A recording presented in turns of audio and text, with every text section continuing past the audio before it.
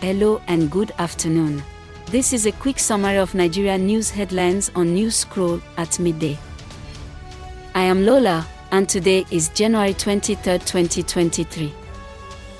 Here are the top news headlines, filtered from multiple sources.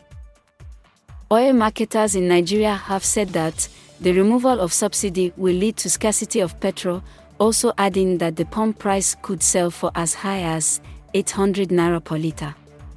Report by Tribune Online. Number 2. International passengers stranded at Lagos Airport as workers begin strike. Report by Leadership NG. Our final 3 headlines are as reported by the Cableng, LegitNg, and the East African. Number 3.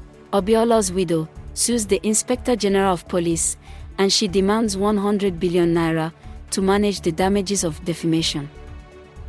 4. Peter Obi and his campaign team welcome a massive turnout at Kano State.